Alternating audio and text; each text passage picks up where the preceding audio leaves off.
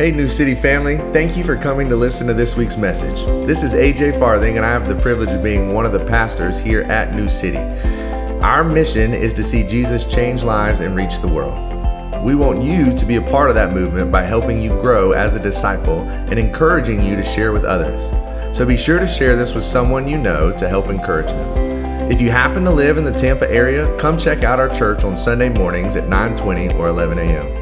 You can find the information and other resources on our website, newcitytpa.com. I pray this message encourages and challenges you in your faith, and you take this message and share it with those in your life.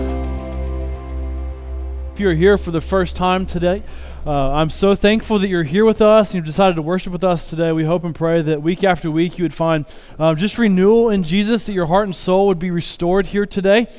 Before we jump back into the book of Luke and really begin to see a major transition in the book, I want to speak about our 4-year birthday, which is next week. Yeah, praise the Lord. Super excited. 4 years of God's faithfulness. You know, there are a few big days in the life of our church. There's the obvious Christmas and Easter, but then as a close third is the anniversary of our church. And the reason we make such a big deal about our anniversary is because it just reminds us of the Lord's faithfulness, and it's also a regular reminder of why we exist. It reminds us of our purpose and our calling, and year after year, it has just proven to be a really big celebration for us. And this year, in our morning services, we're going to have baptisms in the morning. And so if you want to be baptized next week, let's talk. But then also on Sunday night, we're going to celebrate just by sharing a meal together. And we're going to follow that up with a night of prayer and worship, just to simply praise the Lord for all that He's done. And then beg God just to continue to move and to work. Beg God for more, to save and to continue to restore. If there's anything that has been true for our church from the very beginning, it's that we are utterly dependent on the power of God. Like, we are a praying people, and we are just desperate for God to move among us. And if you've never been to a night of prayer and worship, you've got to come. These nights have proven to be just monumental in the life of our church. These have just become a major part of who we are and how we've gotten to where we are. And if you asked me how we got to where we are today, I would just simply point to these nights of prayer and worship. Now, there's something just very special about the body of Christ coming together and just crying out to the Lord in prayer. And so next Sunday, all day long, is a Sunday that you do not want to miss. Baptisms, we're going to have dinner, prayer and worship, and then there may even be a small party favor for all those that come back on Sunday night. It's going to be a full-on celebration, and so along those lines, it's also a great Sunday just to invite a friend that may be looking for a church family. It's going to be a Sunday that's just going to give a really big insight to who we are and to where we're going, which means we're going to make a really big deal about Jesus and the mission of God and the gospel. What we do here, we make disciples, we multiply churches, we mobilize missionaries, and we make a really, really big deal about Jesus. So these days, they're not built to toot our own horn, but rather to give all the glory back to the Lord and to celebrate just God's goodness and His faithfulness. But that's next week. This week, we come to just a major transition passage in the book of Luke where Jesus is being tempted by the devil. This is a historically popular passage. There's been a bunch of books that have been written on this. Some of my favorite books on spiritual warfare come out of this text. You know, I could preach this text 5 different times and go in 5 totally different directions. It is just incredibly helpful and insightful into just spiritual warfare. You know, over the past several weeks, we kind of really have been diving into the book of we've just seen all the events surrounding the birth of Jesus, seeing angels and prophecies, and just seeing the Spirit of God at work. And last week, we saw John the Baptist prepare the way for Jesus, calling people into repentance. And before we got to the genealogy, we saw Jesus get baptized, and we saw the Holy Spirit descend upon him. And before we get into our main idea today, and ultimately kind of where we're going, I want you to hang with me for a second because I want to have a quick side note on baptism, and then I want to have a little bit of a Bible geek moment, okay? Just looking at the order and structure of Luke. So first, just a quick side note from our text from last week. If you're wondering why you should be baptized next week, I guess we could say first, just as we saw last week, that Jesus was baptized. Even Jesus was baptized by immersion, so following his lead. We want to be like Jesus and get baptized by fully going under the water. And then secondly, around those same lines, the Bible commands us to be baptized. Over and over again in the scriptures, we see the call to believe and be baptized. It's the first step of obedience in the life of a believer. So we get baptized just as an act of submission to the Lord. It's an act of obedience to God. And then thirdly, it is just very simply a public declaration of faith. We are declaring to the world that we are now followers of Jesus, that the old life is gone, and then we are in the new life in Christ. It's a big deal. We celebrate baptisms. We make a really big deal about baptisms. Again, baptism, it does not save you. It is simply just an outward declaration of an inward reality, and we celebrate and we scream and we rejoice and we worship the Lord as we do it. So if you haven't been baptized and you consider yourself a follower of Jesus, we would love to talk to you about being baptized potentially next week. And so that's the quick side note. Get baptized. Now, let me geek out for a second. Last week, again, we saw that Jesus was baptized, the Holy Spirit descended upon him. And then interestingly enough, we saw a long list of names in we call the genealogy at the end of chapter 3. And it seems a little bit like a commercial break in the story of Jesus, but it's not. The genealogy, it's important. And so I want to point out just the uniqueness of the placement of the genealogy as it relates to our text. Because the Gospel of Mark and John, just fun fact, they don't have a genealogy. But the Gospel of Matthew, it begins with the genealogy. But Luke's Gospel, the book that we're studying, it actually is, as we've seen, it starts by telling the extended birth story of Jesus, and then it shows us Jesus as the boy in the temple. It shows us John the Baptist kind of preparing the way, and then we see the genealogy. In many ways, it shows a major transition in the Gospel of Luke, but I want you to notice that in Matthew's genealogy, it ends with Jesus, but in Luke's Gospel, it starts with Jesus, and then it works all the way back to Adam in the garden. And if you remember the story of Adam and Eve in the garden, we have to ask, who did Adam and Eve encounter in Genesis chapter 3? Well, they encountered the serpent. They encountered the devil. And what did the serpent do? Well, the serpent deceived them. The serpent tempted them to have what they could not have. The devil tempted them to eat the fruit, and as we know, unfortunately, they gave in and they ate the fruit. And so here, immediately after the genealogy that kind of goes down memory lane and it ends with Adam, we immediately see in the very next verse, we pick up in chapter 4, verse 1. And this is what it says. Look at chapter 4, verse 1. And Jesus, full of the Holy Spirit, returned from the Jordan and was led by the Spirit in the wilderness for 40 days, being tempted by the devil. And he ate nothing during those days, and when they were ended, he was hungry. So there's several things I want to point out here, but the first thing I want us to see is that it shows us Jesus being tempted by the devil right before he starts his ministry. And then following the genealogy that ends with Adam, the reader, we should be thinking, hey, remember way back when the devil tempted Adam to eat the fruit? And remember how it didn't go so well? And hey, remember way back when, if we've read the book of Numbers, when the spies spent 40 days in the land declaring victory of those that inhabited, and they didn't trust the Lord, they didn't trust his promises, so God had them spend 40 years wandering in the desert, eating manna or bread from heaven provided by the Lord. So these are the things that would have been on their mind as we come into our text today.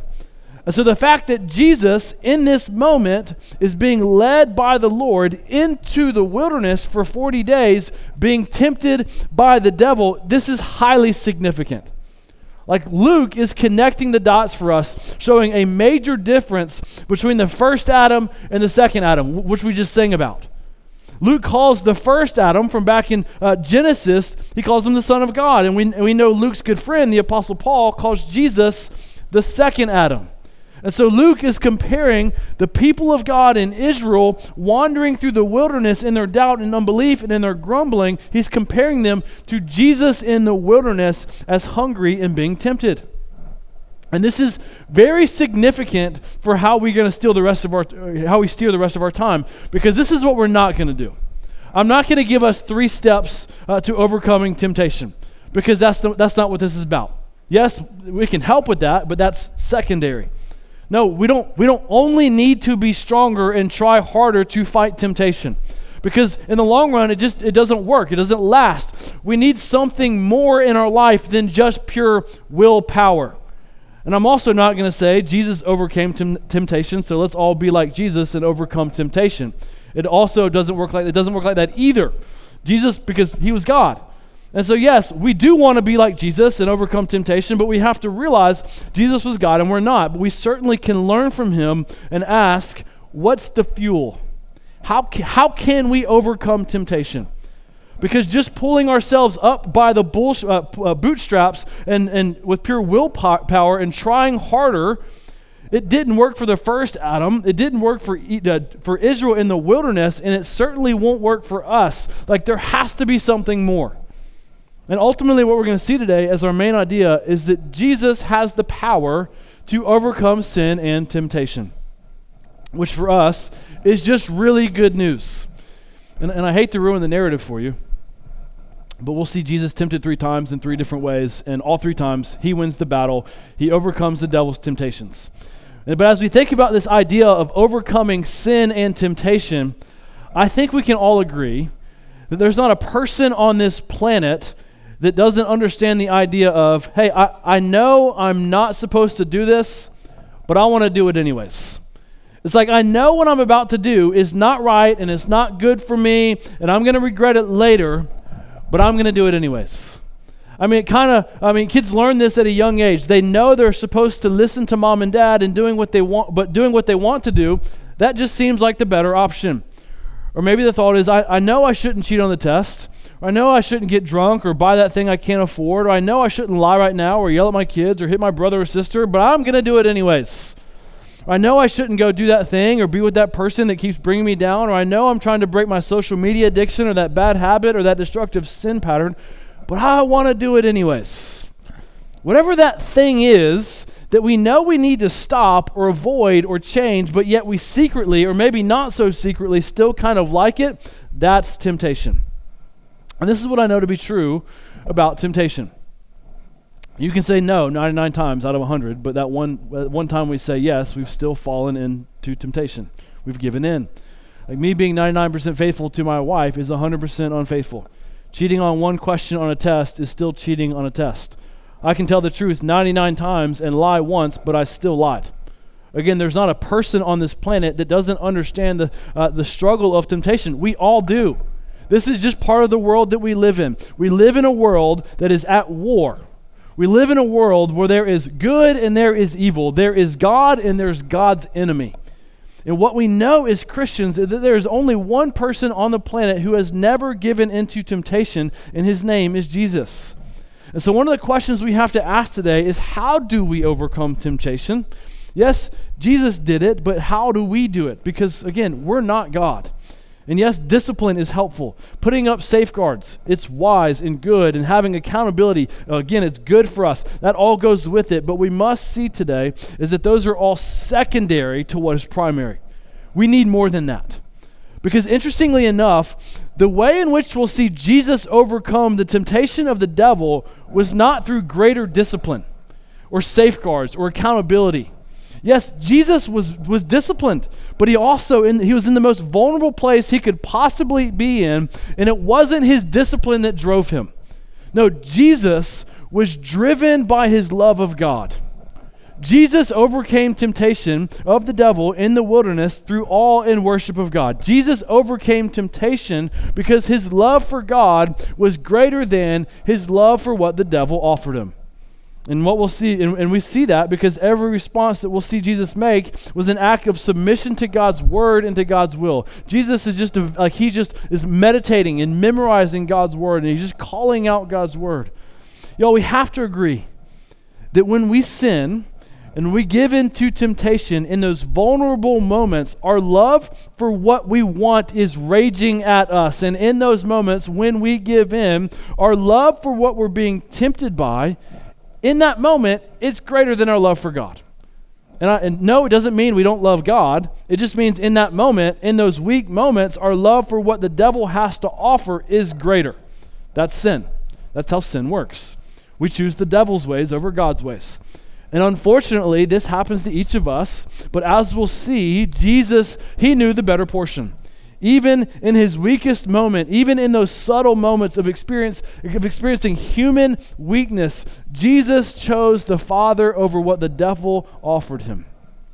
And so yes, we say, let's be like Jesus and we resist temptation. That's a must. But we also need to say more than that, because simply just resisting isn't enough. It won't last. And so let's dive back into this. We're going to go back through the text again. Look at the first two verses again, because I want you to notice something before we kind of get to our three points for today. This is what it says. And Jesus, full of the Holy Spirit, returned from the Jordan and was led by the Spirit in the wilderness for 40 days, being tempted by the devil. And he ate nothing during those days. And when they were ended, he was hungry. And so I want you to notice that Jesus, he was full of the Holy Spirit, and the Holy Spirit led Jesus into the wilderness to be tempted by the devil for 40 days. And I want to make sure that you heard that right. Because what we don't see the devil, we don't see the devil out looking for Jesus in this moment. No, the Holy Spirit led Jesus to the wilderness where he would then find the devil and his temptations. And the reason this is happening is not because God was trying to set Jesus up for failure or to be mean or to see Jesus suffer, but rather because God had a bigger picture in mind. You know, in many ways, God sent Jesus into the wilderness to show the beginning of his grand rescue mission and to display the spiritual war at hand. God sent Jesus into the wilderness to show Jesus what he came to rescue his people from. I love how Martin Luther said it. He said, God sent Jesus into the wilderness to put the devil on notice. Basically saying, hey, little devil, I'm here and your time's about up. New City, God sent Jesus into the wilderness because he knew that you and me, in our sin and rebellion, we often find ourselves in the wilderness being tempted by the devil. It's his notice to the devil on our behalf that we have the power to overcome.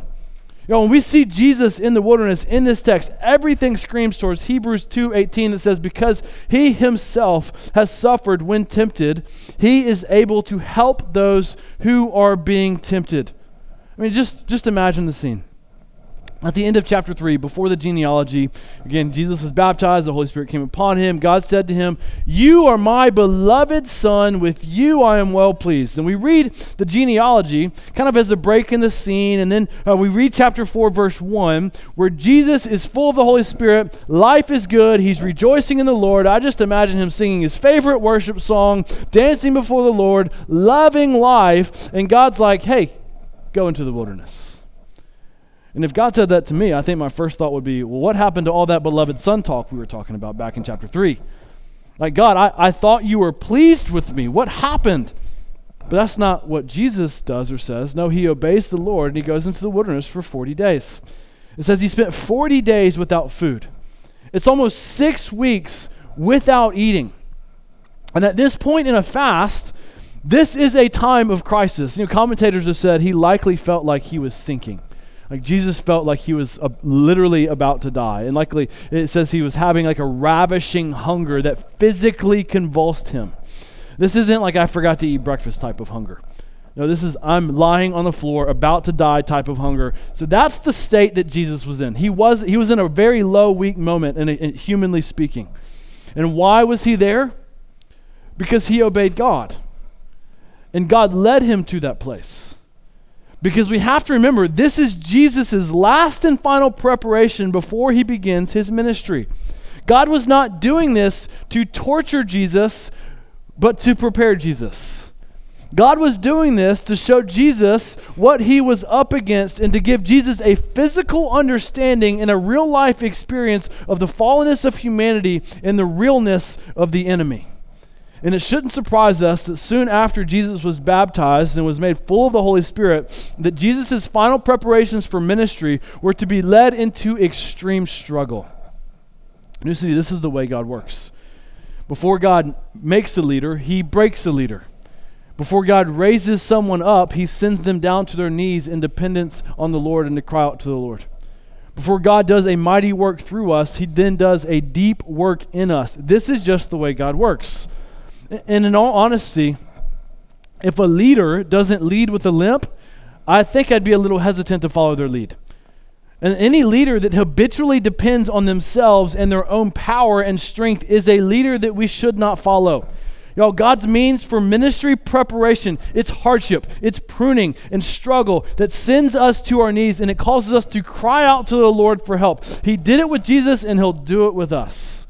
And so yes, Jesus, the Son of God, before he began his ministry, was sent out into the wilderness, and he was faced with extremely challenging circumstances. And in many ways, in this, we're seeing the humanity of Jesus. We know that Jesus was, yes, he was fully God, but we also see in our text that he was fully human. He experienced real human hunger and real hardship. New City, this is our God. He knows our struggle. And so let's look at the first of three temptations. Look at verse 3. The devil said to him, "If you are the Son of God, command this stone to become bread." And so in each of these three temptations, we'll get a window into the devil's tactics. You know, he saw that Jesus was in the wilderness and he was extremely hungry. And what did the devil do? Well, he alluded to his hunger. He found his pain point, and the devil pressed into it. Again, this is how the devil works. This is what the devil does. He finds us in our low point. He finds us in our pain. He finds us in our weakness when we're serving the Lord and walking in his ways, walking in obedience. And then the devil looks at us and says, "Hey, look over there. That looks a little bit more fun.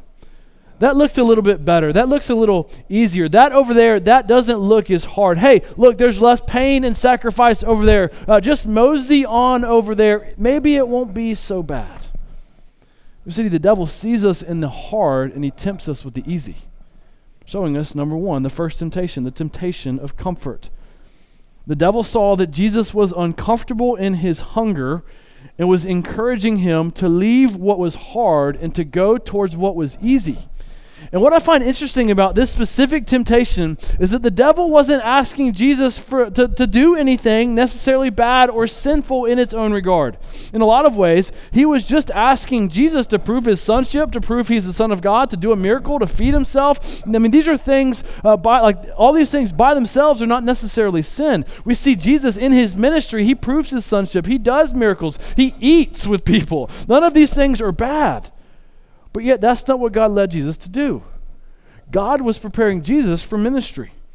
God was teaching Jesus what it's like in a human body, experiencing human struggle, and he was showing him what it looks like to depend on the Lord in the human flesh.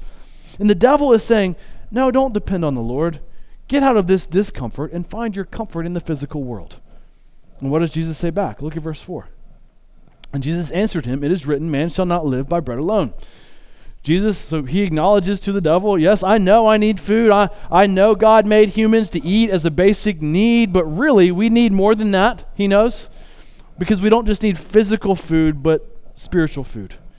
We need real soul food. Yes, our bodies experience hunger, but so do our hearts and souls. And Jesus is saying, in this moment of extreme discomfort, my heart and soul is being fed by the Lord. He's feasting on the Lord in the wilderness and feasting on the Lord's words, on the scriptures. The New City, this is part of the beauty of fasting. Listen, if you've never done a fast for the purpose of finding dependence on the Lord, maybe fasting from a meal or for a few days, or maybe even maybe an extended fast, maybe this could be a blessing to you. And yes, I want to encourage you to first talk to a medical professional and then maybe consider a season of prayer and fasting just to ignite your heart and soul for the Lord. We do this every year for the weeks leading up to Easter as a church. For 21 days, we fast and pray during those days. And it looks different for everyone. But during those days, we're intentionally praying for God to move. And maybe this year, maybe you'll just pray and consider joining us. Or maybe you do it now. But maybe if you have a big decision, or maybe if you're trying to overcome an ongoing sin, or maybe if you're just trying to reignite your love for Jesus, maybe consider a fast of some sorts. And the reason we fast like this is to show that our greatest need is Jesus. To remind ourselves that we don't live for the comforts of the world, but for the comforts we find in Jesus. And what is our most basic physical necessity? Well, it's food. When we experience a physical hunger in fasting, its purpose is to find comfort in the Word, in the Lord, through prayer in the Word, and to cry out to the Lord, and just to feast on the Lord's goodness.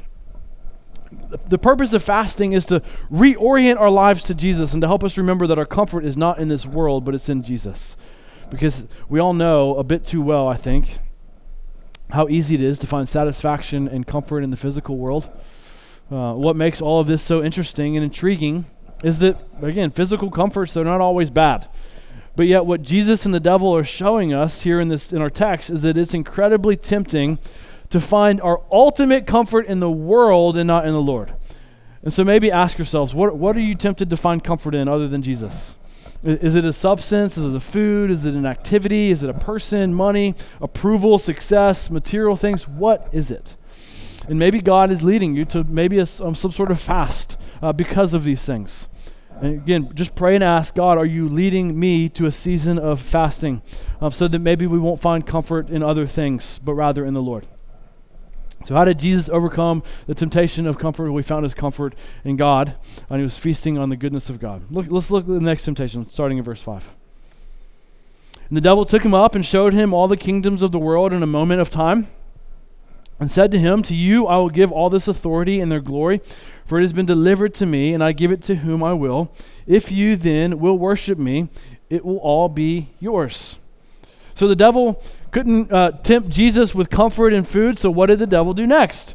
Well, he took Jesus up in what seems kind of like a Lion King moment when Mufasa takes Simba up to the top of the mountain and shows him all the animal kingdoms. Well, the devil here takes Jesus up and shows him all the kingdoms of the world. It says, you can have all of this if you worship me, which I find interesting because, one, it's a lie. The devil doesn't own all those kingdoms. They're not his kingdoms to give away. But two, I think we should be thinking, well, isn't Jesus the king? Isn't God the king of God the Father, king over all of it? And so maybe we should be asking, why is this tempting to Jesus?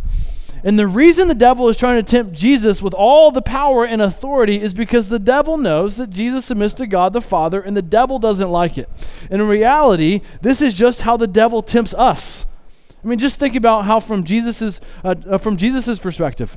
I mean, at this point in time, Jesus, he doesn't have any earthly rule over all these kingdoms. Like, technically speaking, Caesar is king, and all the other kings are ruling over all the other kingdoms of the world at this moment in time. And the devil is tempting Jesus with power that doesn't come with a bloody cross. The devil's tempting Jesus with authority that doesn't come with sacrifice. He's trying to give him power and control that doesn't have the hard work of the crucifixion. And one of the reasons this was a temptation for Jesus is because, again, this same struggle is a temptation for us. This is part of being human. God created us to lead and to have dominion over creation. As we see in Genesis, it's part of our natural wiring that God has put in us, leading us to number 2, the temptation of power and control. You know, God made us to lead and to rule and to create and to cultivate. God created us to use our God-given gifts to make the world a better place and to do it in a powerful way. But unfortunately, we try to gain that power working outside of God's will. You know, the temptation we all face is the question of, will we seek to take power, or are we going to yield to God's power? Will we live for our will or God's will? And Jesus, he was yielding to God's will, but it came with a cost. It led him to be hungry in the wilderness. God's will came with having to wait. God's will came with needing to be patient. It also came with the bloody cross. It came with being rejected and shamed and betrayed at the cross. New City, the power that comes from God's will, it is not the easy path, but it is the good path. The control that comes from the devil is the easy path, but it's the path that leads to destruction. You know, husbands, God has called us to lead in our marriage, but we have to ask, whose desire and will are we going to lead with? Are we going to lead with God's will or our will? Leaders of ministries or organizations or teams, you know, God has called you to lead, but whose kingdom are we leading to build? God's kingdom or our kingdom? We could go on and on about this. Who's holding the keys of our life? Is it us or is it the Lord? And what did Jesus do in this moment? He said, no way am I following you, Satan. He's going to worship and follow the Lord. Look what he says. Verse 8, and Jesus answered him, it is written, you shall worship the Lord your God, and him only shall you serve. And as we think about this, the temptation of power and control, no, we're not tempted, or at least I'm not, with all the kingdoms of the world. I've never been offered that. But maybe we're tempted with wanting influence, and so we act or dress or spend money in a way tries to gain power. Or maybe our struggle for power and control, maybe it comes just in our parenting. Like there's a difference between controlling our kids to make our kingdoms easier versus discipling our kids towards God's kingdom. I mean, this could play out 1,000 different ways. And ultimately, as Christians, God calls each of us to do a lot of things. God calls us to share our faith and to live generously and to not forsake gathering together and to make disciples and to love and serve others and to get baptized and to live a pure and holy life. Any sort of rebellion against these things, that is a power struggle. Because again, no, we're not tempted with the kingdoms of the world, but guess what? We are tempted to rule over our kingdom and to be the ruler of our own life every single day. And here Jesus is saying, no, we follow the Lord. We worship the Lord. We serve God, not ourselves. And so we must ask, whose kingdom are we living for? Are we living for our kingdom or are we living for God's kingdom? Now, there's so much more we could say here, but we need to keep moving. So number one, we saw the temptation of comfort. Number two, we saw the temptation of power and control. Let's look at our last and final temptation here. Look starting in verse 9. And he took him to Jerusalem and set him on the pinnacle of the temple and said to him, if you are the Son of God, throw yourself down from here, for it is written, he will command his angels concerning you to guard you, and on their hands they will bear you up, lest you strike your foot against a stone. So the devil couldn't comfort Jesus. The devil couldn't release power to him. So what did the devil do? Well, he put Jesus up on the temple. Someone said this is about 450 feet up in the air, and he says to him, if you are the Son of God, throw yourself down from there. And then knowing what Jesus has been doing this entire time, using God's word as a means of to feast on the word, as a means of protection. The devil, he uses God's word as a means to use it against Jesus. He uses God's word against him, or at least tries to. He took the scriptures and he twisted them to see if Jesus would listen to him. Like saying, won't the angels guard you? Well, that's what God's word says, so maybe you should jump and see. Basically saying, do you trust God's word? He's asking him, do you believe God will protect you? Do you believe God loves you? If you do, we'll do as the scriptures say and jump and see. Just think about this third temptation. Jesus, he was up on top of the temple in a pretty dangerous situation. What should have been a fearful event for the average human being, Jesus, he did not fear. But in that same moment, the devil was testing him to see if he really trusted the angels. The devil was testing Jesus to see if he trusted God's word, if he believed God cared about him. And Jesus, he totally rejected the entire premise, because look what he said back to him in verse 12 and 13. And Jesus answered him, it is said, you shall not put the Lord your God to the test. And when the devil had ended every temptation, he departed from him into an opportune time. So Jesus basically just ignored everything the devil said. The devil got fed up and left, and he kind of began his eternal losing streak against Jesus. That's what the devil does. He punches, but he has never, he can never, and he will never defeat Jesus. Jesus, he's just a total, the devil is a total loser, not Jesus, okay? Jesus wins. But as we see this final temptation, no, Jesus, he didn't give in. It didn't work, but it does give us insight into how the devil punches. It gives us insight in how he works with us. And it's number 3, the temptation of doubt and fear. Again, this is what the devil does. He puts us in hard situations like he did with Jesus. He put him way up high, hanging up on the temple while he was in this extreme state of hunger to experience the reality of human fear. And in that moment of human fear, the devil was trying to make Jesus doubt the love and care and protection of the Lord. The devil was trying to make Jesus doubt the goodness of God and the promises of the Word of God. And yes, we see that Jesus, he totally rejected all fear and doubt. Jesus rejected any sort of test, trying to get Jesus to doubt the goodness of God and the Word of God, and trying to get him to doubt his loving protection. But church, I don't know about you, but I'm not God. I'm not perfect. And I certainly can find myself in moments of fear and doubt. Just wondering, God, what are you going to do? Just fearfully wondering, God, how can you turn this around? Maybe, God, when is all of this going to turn for the better? I often find myself saying, God, I know you hold the whole world in your hands, but right now, in this moment, it certainly does not seem like it. God, what are you doing? Where are you? Why are you not helping me right now? Have you ever been there? I have. Questioning and doubting the goodness of God. Like, this is a real human struggle. This is a real and true temptation. And you know where it comes from? It comes straight from the mouth of the devil. This is what the devil does. He lies, he twists, he deceives, and he inserts thoughts into our minds that say, God doesn't love you. He says to us, God doesn't care about you. You can't trust him. Why don't you just jump and see what happens, and you'll see that he doesn't care. And New City Church, this is a lie from the pit of hell. Because the God of the universe, he sees you, he knows you, and he deeply loves you and me. And his love is not dependent on the outcome of our life, but rather his love is dependent on the outcome of the crucifixion. New City, the goodness of God is not based on our current struggle, but our eternal standing that says no matter where you are today, if you are in Christ, if you have put your faith in Christ, you will be with God in paradise forever and ever. And why is that? Because the same God that overcame the temptation of the devil in the wilderness defeated that same devil once and for all by overcoming the grave, and he rose from the dead. Jesus defeated it all. And that same God that overcame the wilderness and overcame the grave, if you call Jesus Lord, that same God is living inside of you, and he is declaring you today, you are an overcomer.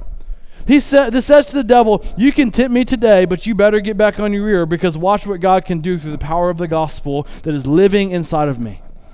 And when we start to believe that we're not good enough, or that God is not for us, or fear that God is absent, you know what we do in those moments? We say, get behind me, Satan. Today I'm walking in faith, and I'm going to trust in the goodness of God, even when I can't see it. And you know what the devil does in that moment? Well, he does exactly what he does in our passage. He runs, he flees. And when the devil runs in fear, what do? We turn and worship the Lord.